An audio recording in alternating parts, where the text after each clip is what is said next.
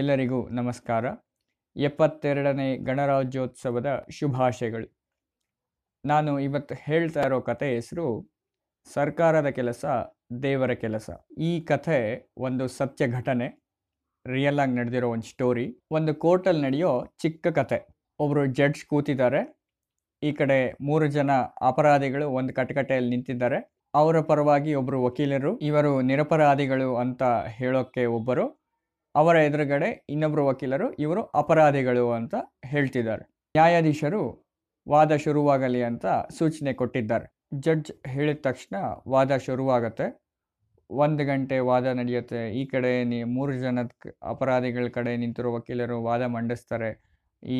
ಇವರ ನಿರಪರಾಧಿಗಳು, ಇವರೇನು ತಪ್ಪು ಮಾಡಿಲ್ಲ, ಇವ್ರಿಗೆ ಯಾಕೆ ನಾವು ಶಿಕ್ಷೆ ಕೊಡಬೇಕು, ಇವ್ರದ್ದು ತಪ್ಪಿಲ್ಲ ಅಂತ. ಅವರ ಎದುರುಗಡೆ ಇರೋ ಆಪೋಸಿಟ್ ಎಲ್ಲಿರೋ ವಕೀಲರು ಹೇಳ್ತಾರೆ, ಲಾಯರ್ ಹೇಳ್ತಾರೆ, ಇಲ್ಲ ಇವರು ತಪ್ಪು ಮಾಡಿದ್ದಾರೆ, ಇವರಿಂದನೇ ತಪ್ಪಾಗಿರೋದು, ಇವ್ರಿಗೆ ಶಿಕ್ಷೆ ಕಠಿಣವಾಗಿ ಕೊಡಬೇಕು, ತುಂಬ ಕಷ್ಟದ ಶಿಕ್ಷೆ ಕೊಡಬೇಕು ಅಂತ ಹೇಳ್ತಾ ಇದ್ದಾರೆ. ಇದೇ ಥರ 1 ಗಂಟೆ ಕಂಪ್ಲೀಟ್ ವಾದ ವಿವಾದಗಳು ನಡೀತಾ ಇರುತ್ತೆ. ಇದ್ರ ಮಧ್ಯ 3 ಜನ ನಿರಪರಾಧಿಗಳು ಅಂತ ಹೇಳ್ತಾ ಇದ್ದಾರಲ್ಲ, ಆ ವಕೀಲರಿಗೆ ಒಂದು ಚಿಕ್ಕ ಚೀಟಿ ಬರುತ್ತೆ. ಚೀಟಿ ನೋಡಿಬಿಟ್ಟು ವಾಪಸ್ ಜೋಬಲ್ಲಿ ಇಟ್ಕೊಂಡು ಕಂಟಿನ್ಯೂ ಮಾಡ್ತಾರೆ ಅವ್ರ ವಾದ ವಿವಾದಗಳನ್ನ ಕಂಟಿನ್ಯೂ. ಇವರು ನಿರಪರಾಧಿಗಳು, ಇವರೇನು ತಪ್ಪು ಮಾಡಿಲ್ಲ, ನಾನು ನಿಮಗೆ ಪ್ರೂಫ್ ಕೊಡ್ತೀನಿ ಅಂತ ಎಲ್ಲ ನ್ಯಾಯಾಧೀಶರಿಗೆ ಆಲ್ಮೋಸ್ಟ್ 2 hours 3 hours ಕಂಪ್ಲೀಟಾಗಿ ವಾದ ವಿವಾದ ನಡೀತಾನೆ ಇರುತ್ತೆ. ಇಷ್ಟು ಒಂದು 3 ಗಂಟೆ ನಡೆದಿದ್ದು ವಾದ ವಿವಾದ ಎಲ್ಲ ನೋಡಿ ಜಡ್ಜ್ಮೆಂಟ್ ಟೈಮ್ ಬರುತ್ತೆ. ಆಗ ಜಡ್ಜ್ಮೆಂಟು ಎಲ್ಲ ವಾದ ವಿವಾದಗಳನ್ನೆಲ್ಲ ನಡೆಸಿ ನೋಡಿ ಏನಾಯಿತು, ಆ ಪ್ರೂಫ್ಗಳು ಅವ್ರು ಏನೇನು ಕೊಟ್ಟಿದ್ದು ಪ್ರೂಫ್ ಅದೆಲ್ಲ ಚೆಕ್ ಮಾಡಿ ಜಡ್ಜು ಒಂದು ಜಡ್ಜ್ಮೆಂಟ್ ಕೊಡ್ತಾರೆ. ಆಗ ಈ 3 ಜನ ನಿರಪರಾಧಿಗಳು ಅಂತ ಪ್ರೂವ್ ಆಗುತ್ತೆ, ಅವ್ರಿಗೆ ಶಿಕ್ಷೆ ತಪ್ಪುತ್ತೆ. ಅದಾದಮೇಲೆ ಜಡ್ಜ್ ಬಂದು ಈ ನಿರಪರಾಧಿಗಳು ಅಂತ ಪ್ರೂವ್ ಮಾಡಿದ್ರಲ್ಲ, ಆ ವಕೀಲರನ್ನ, ಆ ಲಾಯರ್ನ ಕೇಳ್ತಾರೆ, ಏನು ನಿನಗೆ ಒಂದು ಮಧ್ಯ ಒಂದು ಚಿಕ್ಕ ಚೀಟಿ ಬಂತಲ್ಲ, ಅದನ್ನು ನೋಡಿ ಸುಮ್ಮನೆ ನೀನು ಜೋಬಲ್ಲಿ ಇಟ್ಕೊಂಡ್ಬಿಟ್ಟೆ, ಆ ಚೀಟಿ ಬಗ್ಗೆ ಅಷ್ಟು ಇಂಪಾರ್ಟೆನ್ಸ್ ಕೊಡಲಿಲ್ಲ, ಅದೇನು ಅಂತ ಹೇಳು ಅಂತ ಲಾಯರ್ನ ಕೇಳ್ತಾರೆ. ಲಾಯರ್ನ ಕೇಳಿದಾಗ ಲಾಯರ್ ಹೇಳ್ತಾರೆ, ಇಲ್ಲ ಸ್ವಾಮಿ, ನನ್ನ ಹೆಂಡತಿ ತೀರೋಗಿದ್ದಾಳೆ ಅಂತ ಆ ಚೀಟಿಲಿ ಬರೆದಿತ್ತು. ನಾನು ಈಗ ನನ್ನ ಹೆಂಡತಿ ಹೋದ್ಲು ಅಂತ ಇಲ್ಲಿ ವಾದ ಮಂಡಿಸ್ತಾ ಇರೋದನ್ನ ಮಧ್ಯ ಬಿಟ್ಟು ಹೋದರೆ ಈ 3 ಜನ ನಿರಪರಾಧಿಗಳಿಗೆ ಶಿಕ್ಷೆ ಆಗತ್ತೆ. ಇವರು ಜೀವನ ಪೂರ್ತಿ ಮಾಡದೇ ಇರೋ ತಪ್ಪಿಗೆ ಶಿಕ್ಷೆ ಅನುಭವಿಸ್ಬೇಕಲ್ಲ ಅಂತ ನಾನು, ಅವರು ಹೋಗಿರೋರಂತೂ ವಾಪಸ್ ಬರೋದಿಲ್ಲ, ಇವ್ರಿಗಾದರೂ ಆ ಶಿಕ್ಷೆ ತಪ್ಪಲಿ ಅಂತ ನಾನು ಇಲ್ಲೇ ವಾದ ಮಂಡಿಸ್ಕೊಂಡು ನಿಂತ್ಕೊಂಡೆ.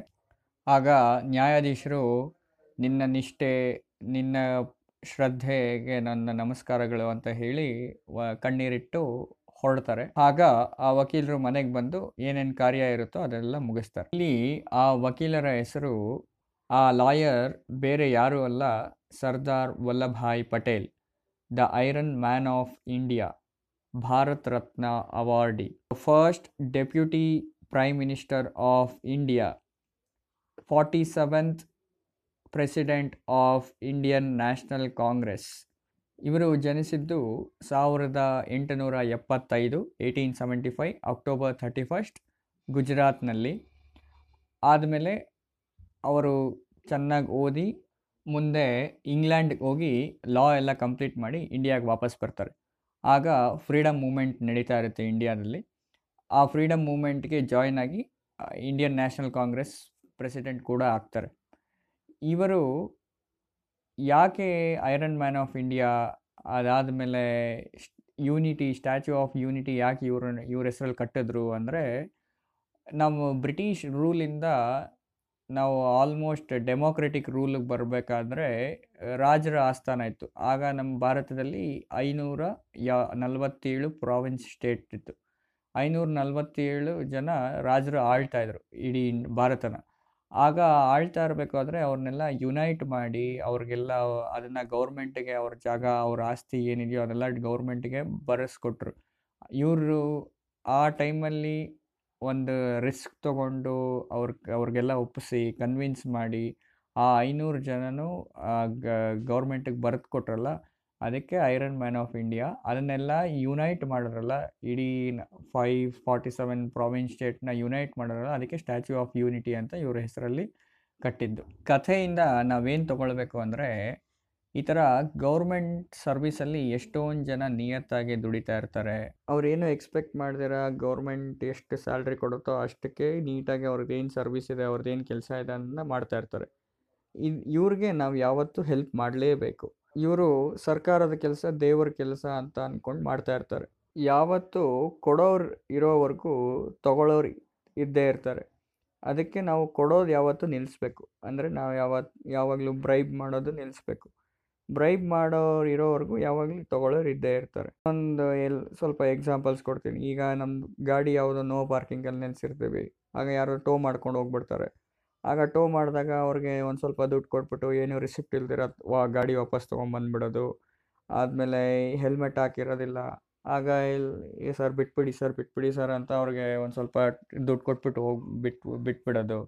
ಲೈಸೆನ್ಸ್ ಇಲ್ದಿರ ಗಾಡಿ ಓಡಿಸೋದು.